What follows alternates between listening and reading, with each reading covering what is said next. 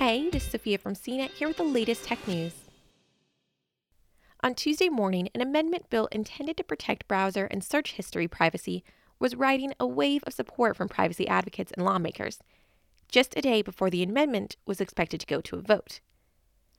Then the full details of the proposed amendment were released, and by Tuesday night, support for the privacy protections imploded. The amendment's downfall appeared to come from one line. It all hinged on the phrase, United States persons. The amendment was intended for the USA Freedom Reauthorization Act, legislation that would restore surveillance powers from the Patriot Act that expired in March. Those powers included the ability for U.S. agencies like the FBI and CIA to search through browser history without requiring a warrant. Privacy advocates and lawmakers have been supporting changes to the new legislation to protect people from government surveillance.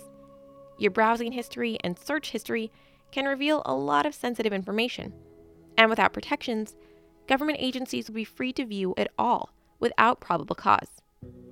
Supporters of government surveillance argue that the measures are necessary to defend the United States from foreign threats. But the question is, where exactly to draw the line? When Republican Zoe Lofgren, a Democrat from California, and Republican Warren Davidson, a Republican from Ohio, drafted their amendment to the USA Freedom Reauthorization Act, it was intended to prevent the U.S. government from gathering logs of people's search history, websites visited, or videos watched without first obtaining a warrant.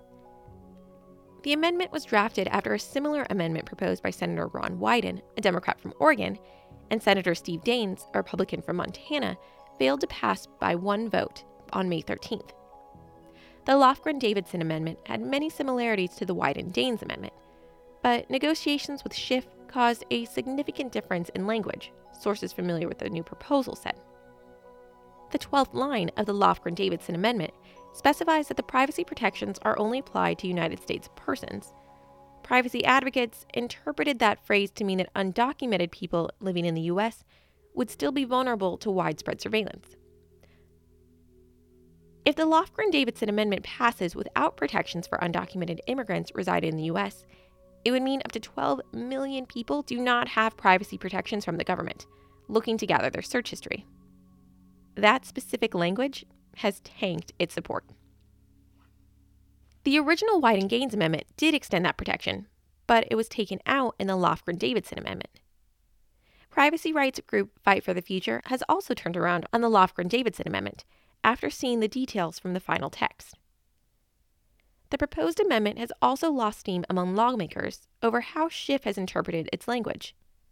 While Lofgren and Davidson wrote the amendment to be a blanket protection against surveillance, Schiff has interpreted that the legislation will only prevent warrantless searches against specific U.S. citizens. That change would mean that the FBI could still get logs of all visitors to websites or videos without a warrant, enabling a large dragnet while only preventing singled-out searches. Wyden is now calling for the House to vote on his original amendment rather than the Lofgren-Davidson amendment introduced on Tuesday. In a committee hearing on Wednesday morning, Lofgren and Davidson suggested the same. The Wyden-Daines amendment failed in the Senate by one vote, and two senators who likely would have voted to support it were not able to because they weren't there. The Lofgren-Davidson amendment was originally identical to the Wyden-Daines amendment, but was changed after negotiations with Schiff. The amendment is still expected to go for a vote on Wednesday, but the added terms are likely to have gutted privacy protections for people's browser histories. It's unclear when the government surveillance renewal legislation will return for a vote. For more of the latest tech news, visit cnet.com.